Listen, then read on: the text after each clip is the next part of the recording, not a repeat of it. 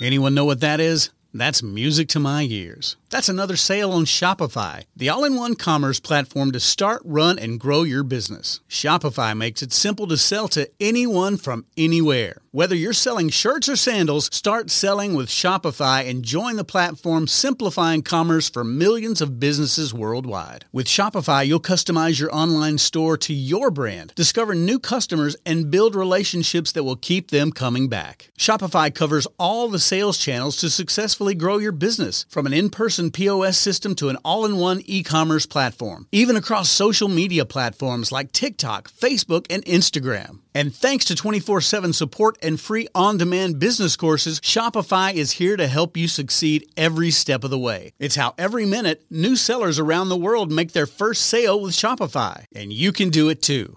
I love how Shopify makes it simple for anyone to sell their products anywhere. Whether they're ebooks or earrings, Shopify simplifies starting and running your own successful business. When you're ready to take your idea to the world, do it with Shopify, the commerce platform powering millions of businesses down the street and around the globe. Now it's your turn to try Shopify for free and start selling anywhere. So sign up for a free trial at shopify.com/C-Suite, all lowercase on C-Suite. Go to shopify.com/C-Suite, all lowercase on C-Suite to start selling online today. Shopify.com/C-Suite.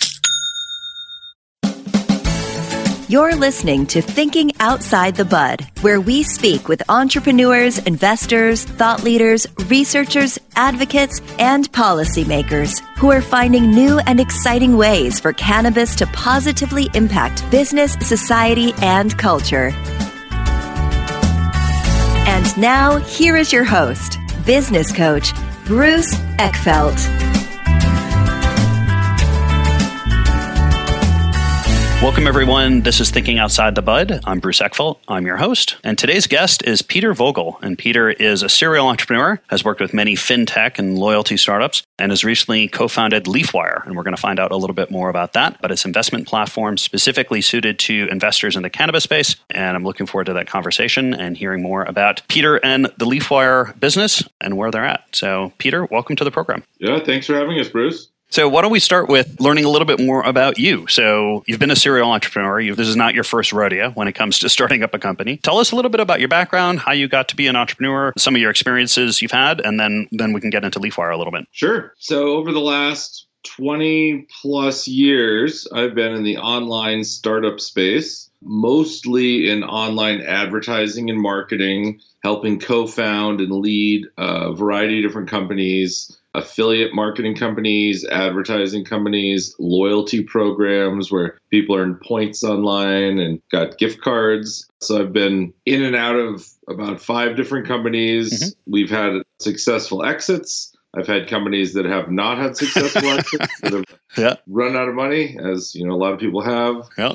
We've raised millions from VCs, angels, family offices. So I've kind of run the gamut of starting companies, seeing companies succeed, seeing companies fail, raising money. But for me, it's been primarily in online marketing, advertising. So cannabis was new to me about a year ago. Got it. And how did you get into cannabis? Like, what was the precipitating set of events that got you into this industry? So a good friend of mine who is CEO of a company called Simplifia. Oh, yes. Jordan. You interviewed, I think, Jordan a while back. I think.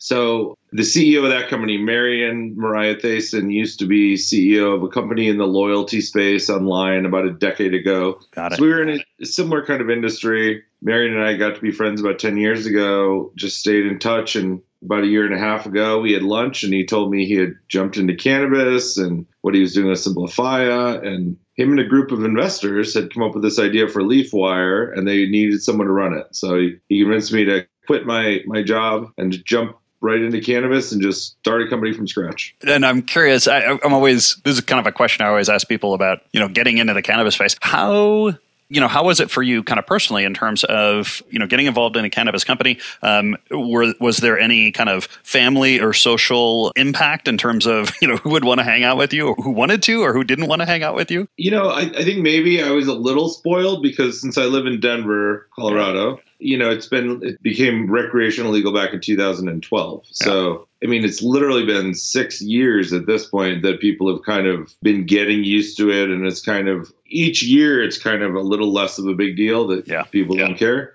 So me jumping in 2000, the very end, basically right in the beginning of 2018, the entire state was kind of already. I mean, I knew lots of people that had jobs in cannabis. There were lots of people who knew how much money there was. I knew investors, so it wasn't really that big a jump. Yeah. All right. So, and I think that the pattern or the trend that I've seen is, folks that are in geographies in states that have had, various forms of legalization for some time, it's a much easier jump. I've spoken with folks that are in less kind of cannabis progressive states, and it's it can be more of an impact on them personally when they get involved. Sometimes they know it up front. Sometimes they're surprised, but it is always a factor. And I think it's a nature of the industry, is where we are sort of culturally and socially about this industry and this particular plant product. So let's talk about LeafWire. So what I guess getting recruited into this, what was interesting for you? I mean, from thinking, as a serial entrepreneur, like what were the boxes that got ticked for you in terms of,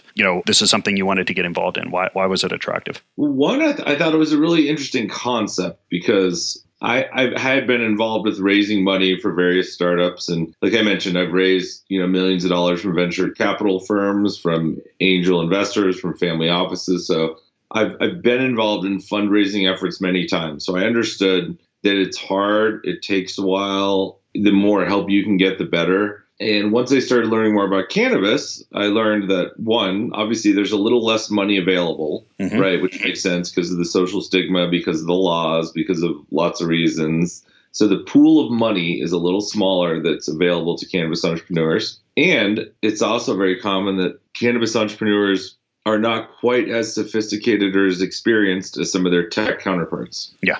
And that's merely because for a lot of people, it's their first time starting a company. They haven't done it. They don't have a network. They don't have 20 investors waiting. And a lot of times in tech, especially nowadays, I mean, the whole tech startup industry, I mean, it's been around since the 90s. So for some people, they've been in 30, 40 years. Yeah. It's a long time frame. You talk to people in tech a lot, they're starting a company, like, oh, it's their fourth company. They're going to go back to X, Y, and Z investors. Invested 3 times already. Yeah. In cannabis, it's, someone's inventing the newest vape pen or a technology to power HR for cannabis or payroll or whatever. Everything's new. So typically a lot of these people are younger first-time entrepreneurs. So you have this gap between, one, a little less money, and then this group of entrepreneurs who don't have the infrastructure or network set up already that a lot of other people do. So there's this big gap. It's hard to raise money. It's hard to connect with people. Like, how do you find the people? So that really intrigued me.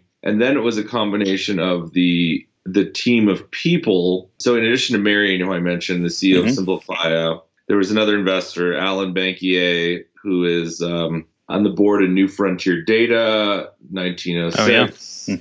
He was on the board of Ebu, which just had a big outcome. So he's on the board of multiple different companies, an investor, and many more. In addition to the law firm of Vicente Cederberg. Yep. So Brian Vicente and Christian Cederberg, who helped write the laws in Colorado back in 2012, were one of the first, most credible, experienced, reputable law firms in cannabis. They were some of the first investors, along with Alan and Marion. So I knew that I was coming in and joining a team of people who were actually old school, respected cannabis professionals, investors, business people. So it wasn't just, hey, we have this idea, let's just start it. It was, hey, here's a group of 4 or 5 people that have been in cannabis for 10 years, invested a lot of money, and they actually know what they're doing, and they want to bring you in to do this. Yeah, no, and I think it's like any kind of investor or any kind of seasoned entrepreneur that's coming in and looking at what is the recipe for success. Making sure that it's not only a great idea, but you've got the right people and the right kind of network and stuff behind it. So good. So let's talk a little bit more about LeafWire and what specifically is the goal? Like what are you focused on creating in terms of, helping with the investment sort of matchmaking process? Like what role do you want to play and how are you looking at it from a model point of view? So we kind of serve a couple purposes in the industry.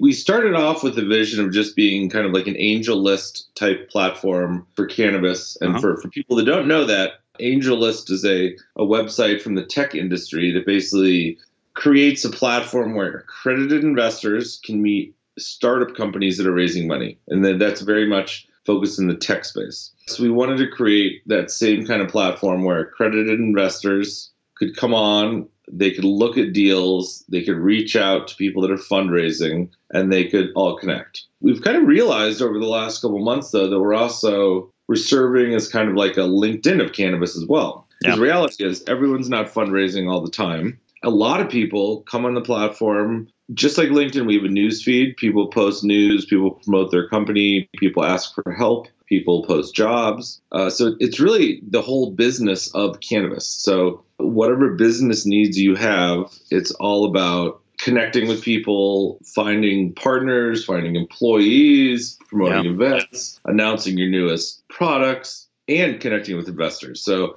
the initial concept was really very focused on just the investing part. And we realized that, hey, there's an entire business, there's a whole industry of people that need to connect and meet each other and fulfill multiple business needs. So it's turning more and more into kind of this platform that's serving all these different business needs for people. It's interesting because I think, one of the dynamics I keep seeing playing out in this cannabis space is companies that are solving a problem that other companies would naturally solve, or existing companies would naturally solve, but because it's in the cannabis space, they don't want to touch. So like this idea of becoming like the LinkedIn of the cannabis space, to what extent do you find that platforms like LinkedIn are not serving the community either well or as well because of the dynamics of cannabis? And then so these kind of opportunities come up. Like I think of like Yelp and I think it was Weed Maps, where it's like Yelp basically said, look, you can't do anything with cannabis on our platform. So it was like, well, okay. So people are just going to start a company, which is basically Yelp for cannabis, and it creates a situation where these kind of vacuums that end up getting created where companies can come in and fill. Do you see that as part of the dynamic that you're finding with LeafWire? 100%. It's interesting you asked that question because the whole reason I got brought in is the group of investors that I was working with had invested in Simplifia. And Simplifia is a company that does compliance for cannabis companies. And there's plenty of other companies outside of cannabis that do the same sort of thing, but nothing for cannabis. So they created that solution for a gap in the industry. Yeah. And several of those same investors also invested in Work, WURK, which does HR and payroll, specifically for cannabis. And then you have companies like, MJ Freeway, which does POS systems and tracking and stuff like that, other places do, but not in cannabis. So they were looking around for gaps in the industry that are fulfilled, that are solved in other industries. One of the big opportunities in cannabis is to look at what are the services that aren't being provided to the industry that are available in every other industry, but not cannabis. Yeah. And one of the ones they found is fundraising, finding some platform, some way to help people connect, meet, and raise money. So that really was the impetus of what caused LeafWire to be formed, is looking at what are the gaps in the industry that need to be filled. Yeah, and I think I'm seeing a lot of that kind of dynamic. Now, obviously, or maybe not obviously, but the that's being driven by this whole issue of, federal legislation and that it's still federally illegal. What do you see as being the shift in plate tectonics here when things go federally legal? I mean, what's your sense on how, I guess some of these businesses in general, but yours specifically, how does the world change? How does the map change for you once federal legalization,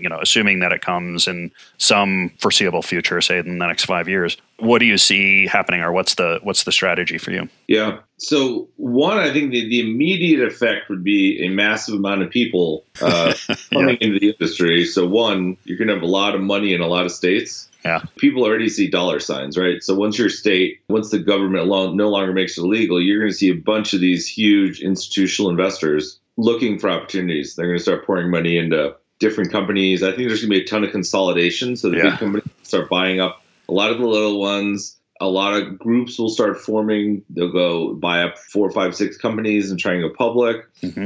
And some big private equity firm will bankroll the whole thing. So I think you'll see a lot of money pouring in, and you're going to see a lot of, angel investors. All of a sudden, individuals are going to say, my 401k is all in, oil and gas and energy stocks. Like maybe I should look at cannabis now. It's actually legal. Yeah. So I think you're going to have a ton of people who all of a sudden are very interested.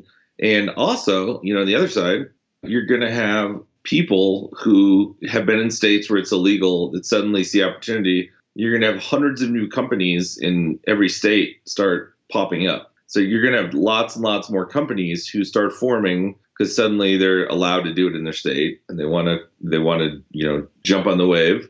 The first year effect is going to be a huge amount of money pouring in, huge amount of investment, consolidation, and a huge amount of new companies. So I think for us, it'll be a big boom. And obviously, LeafWire would love for a big company to come acquire us. Yeah.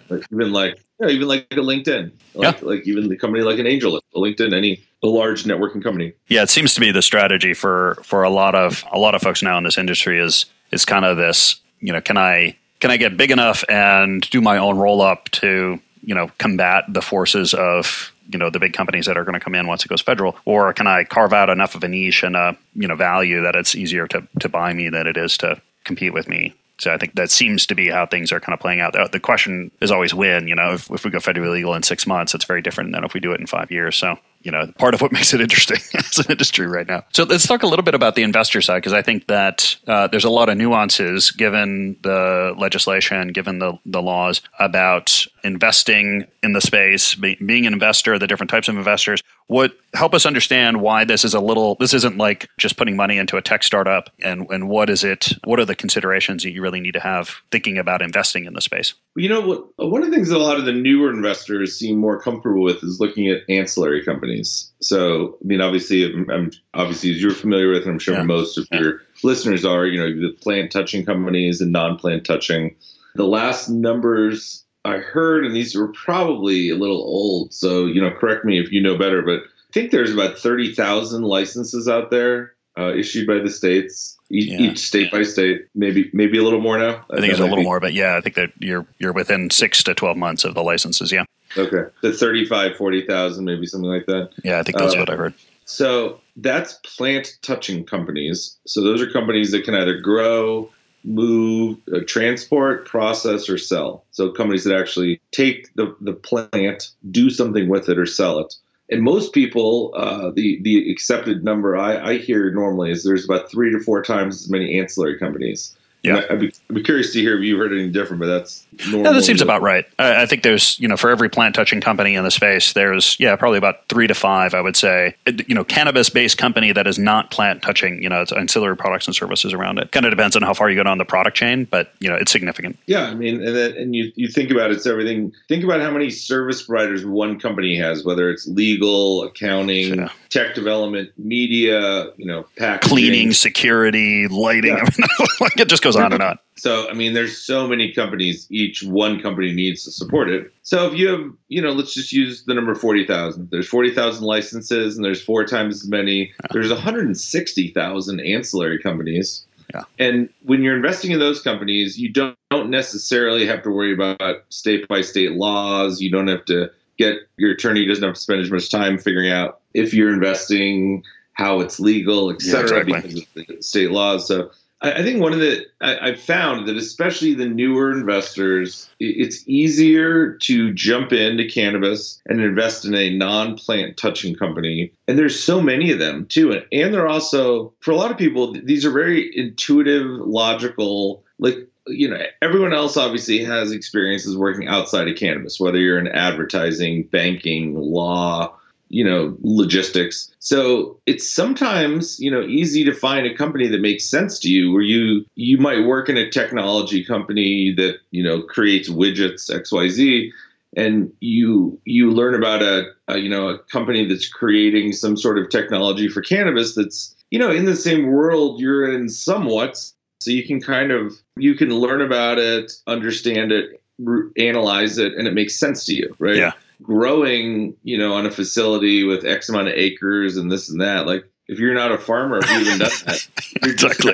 just kind of guessing sure, that sounds great, right? Yeah. So investing in an industry that is at least tangential to what you do for a lot of people, it's comfortable and easy and doesn't require as much legwork. Yeah, I think it's smart. That's kind of the advice I give for people, for entrepreneurs, for founders who want to start a business in cannabis, and everyone's like, "Oh, I want to start a grow, or I'm going to do a dispensary." And I was like, "Wait, just take what you know really, really well." So if you're a staffing company, or you're a marketing consultant, or you know how to do product development, just pivot that into the cannabis space and find an opportunity to leverage those skills. Because it's going to give you grounding. It's going to give you, and honestly, the industry needs all these experts. I mean, it's quite honestly, I don't think we need any more growers and dispensers right now. We've got a lot of them. What we need are all the products and services around it that support those businesses. So I think that makes sense. In terms of what you've seen, so in terms of the investments themselves, what have you seen in terms of the structure, the style? I mean, are people doing, is this mostly equity positions? Are people doing debt? Is there blended investments here? What do you see as driving the investment side for this industry right now? I'd say most common for the ancillary type companies are definitely equity investments. Oftentimes it's a convertible note in the beginning, where someone, will invest, and there'll be the valuation's not set, but oftentimes there's a cap. It's not going to go above X. And if you, invest early, you get a 20% discount to whatever the valuation ends up being. That's pretty common. I would say equity, just straight equity investments are pretty common. I hear occasionally there's a lot of companies offering debt coming in. They typically, though, want, it's like a hard asset loan. They want either some sort of real estate, some sort of collateral, something backing it up. And the problem, most ancillary companies don't have a license. They don't have real estate. They don't have, a patent. They don't have anything that has that value. So I think it's more common. You see some growers or dispensaries will do some of those debt deals because they actually have a facility. They grow, they have a dispensary, or they already have revenue, or they have a license, or they have something that can be used as collateral. So you see that a little more often, I think, for the plant touching companies, but the non-plant touching, I'd say equity is much more common. Yeah, no, that makes sense. And in terms of how you've kind of modeling your business, or the kind of product services that you've created, so your goal is to be kind of, a matchmaker or a conduit between investors and entrepreneurs and company founders who are looking to get capital into their business. How have you actually done that? Is this purely online? I know you've got, online stuff. Are you doing live events? Are you doing or more consultative things? Like, what has worked for you in terms of actually fulfilling on that purpose? Yes, we do. I mean, obviously, we have the online platform, and that's mostly like a self-serve platform. So people go on and use it how they want and connect with each other. And we hear anecdotally, people tell us they met people, they raised money, XYZ. We're actually going to put together kind of like a testimonial type page to show some of that. We're working on that right now. Other than that, we have actually done events, and I think events are really important in cannabis. The person-to-person connection seems to me more important in cannabis than almost most other industries I've been in. Meeting people, shaking their hand, seeing them time and time again really creates this sense of credibility, and people start to know you and trust you. I think there has been in cannabis, there's been good and bad actors, right? And there's been some people that kind of come and go pretty fast and are just in there for a quick buck, and they come in and out. And so not everyone trusts you immediately when you're joining the industry. Yeah. You kind of have to prove yourself a bit, because there has been a lot of years of people that have been in and out pretty fast. Yeah. So these events, I think, are super vital to create those relationships, to show consistency, to really show people who you are. And so we've done 7 Shark Tank style events over the last 6 months or so. Mm-hmm. We've done like all across the country. We did one in Vancouver. We've done Miami. We've done San Francisco. We did 2 in LA, 2 in Denver. This year, we already have planned, I think, New York in May, Boston shortly thereafter. Mm-hmm. I think we're going back to San Francisco for another one as well. So we have 3 probably coming up in the next 3 or 4 months that we're still kind of finalizing the dates on some of them. Yeah. So we found that we can do about 6 companies. And what we do, this is after, a little bit of trial and error. We do 3-minute pitches and then 3-minute Q&A from the judges. Uh-huh. And on almost all these events, so we have 5-6 judges, crowds are typically about 100 to 150 people, so they tend to be pretty well attended. Ends up being standing room only at most of them, but almost I'd say every single one we get managing directors of some of the biggest investment funds. We've had Emily Paxia from Poseidon Fund. Yeah. We've had Tahira Rematella from Hyper and MTech. Yeah. We just had a Jessica Billingsley, CEO of MJ Freeway. Yeah. We've had the CEO of Work. We had Brian Vicente, founder of Vicente Cedarburg. Matthew Nordgren from Arcadian Fund. Oh, yeah. Evan Endeman, one of the founders of Casa Verde Capital. So we've had, a lot of the biggest names in cannabis at these events. And it's a great way to for us to get to know them, but also to let all the companies we're bringing also get to know all these CEOs and then, investment fund managers and just kind of bring the industry together. So I think it's been a really good way for us to show that LeafWire, kind of believes in the industry and we were helping the industry, and we don't charge the companies to be in it. We don't charge people. We're not trying to make money from it. We're just trying to bring the community together. Yeah, kind of that network effect. Be the people that make the network. So smart. And in terms of your business model and how do you make money if you're not charging for the events and or if you're not charging for people to kind of pitch and things like that? Like where do you take your cut? What is the model for you in terms of creating a successful business?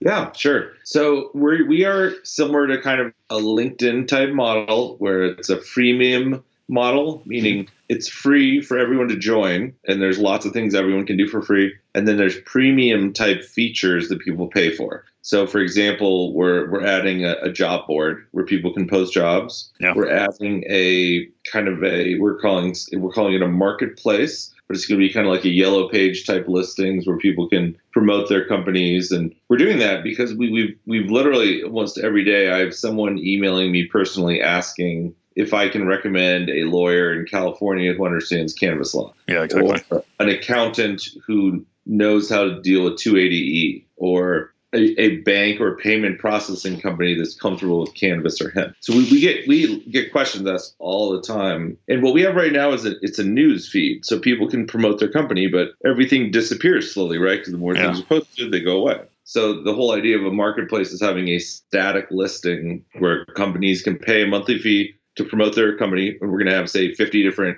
categories, from technology like point of sale systems, loyalty programs, to lawyers, to accountants, to banks, to shipping, logistics, packaging. So all these categories, people can put up their companies, and then industry professionals who are trying to find someone will have a place they can go look for it and contact them. Yeah. And that'll be monthly fee. We're going to have a couple other monthly fees that are similar to LinkedIn, where if you think of, on LinkedIn, individuals pay a monthly subscription in order to see, who's looking at their profile, in order to send messages to people that aren't connected to them, in order to use the most thorough search functionality, things like that. So it's like the premium levels of service. So we have 4 or 5 different revenue streams. Another one, actually, I forgot to mention, is just advertising. Yeah. On our platform or email. And, it's interesting. So we're up to, right now, we just passed 7,000 members. So we have 7,000 cannabis professionals. Congratulations.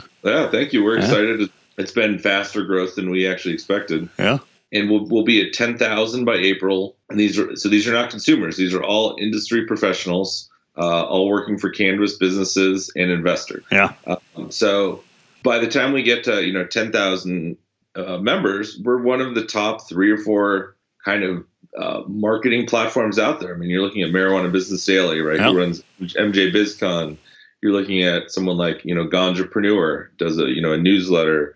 Cannabis Business Executive, Cannabis Business Times. I mean, once you get past a couple of those, there's really not people out there that have scale, and we're going to be at 10,000 shortly. So we're, very shortly, we're going to be in the top 3 or 4 biggest platforms to reach cannabis business professionals. Yeah. So advertising quickly became something much bigger than we really thought of in the beginning.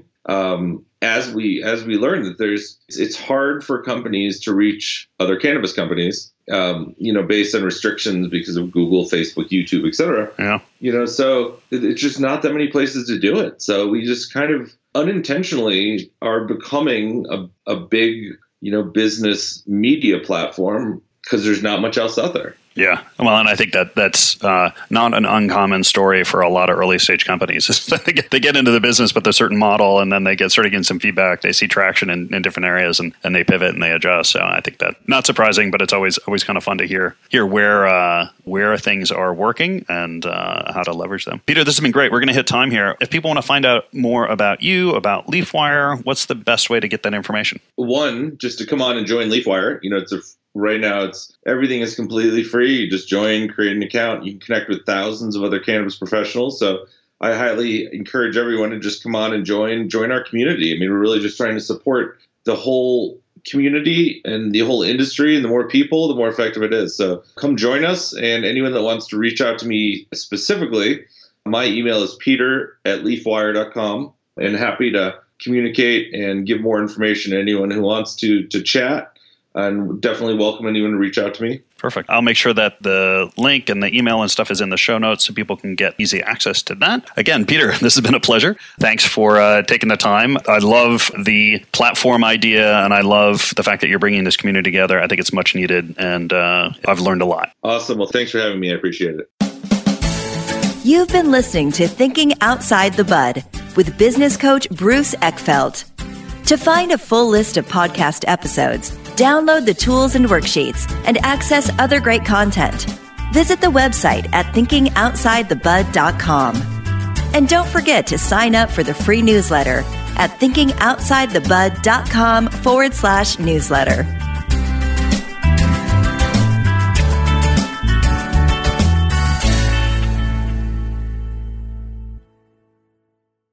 This podcast is a part of the C-Suite Radio Network. For more top business podcasts, visit c-suiteradio.com.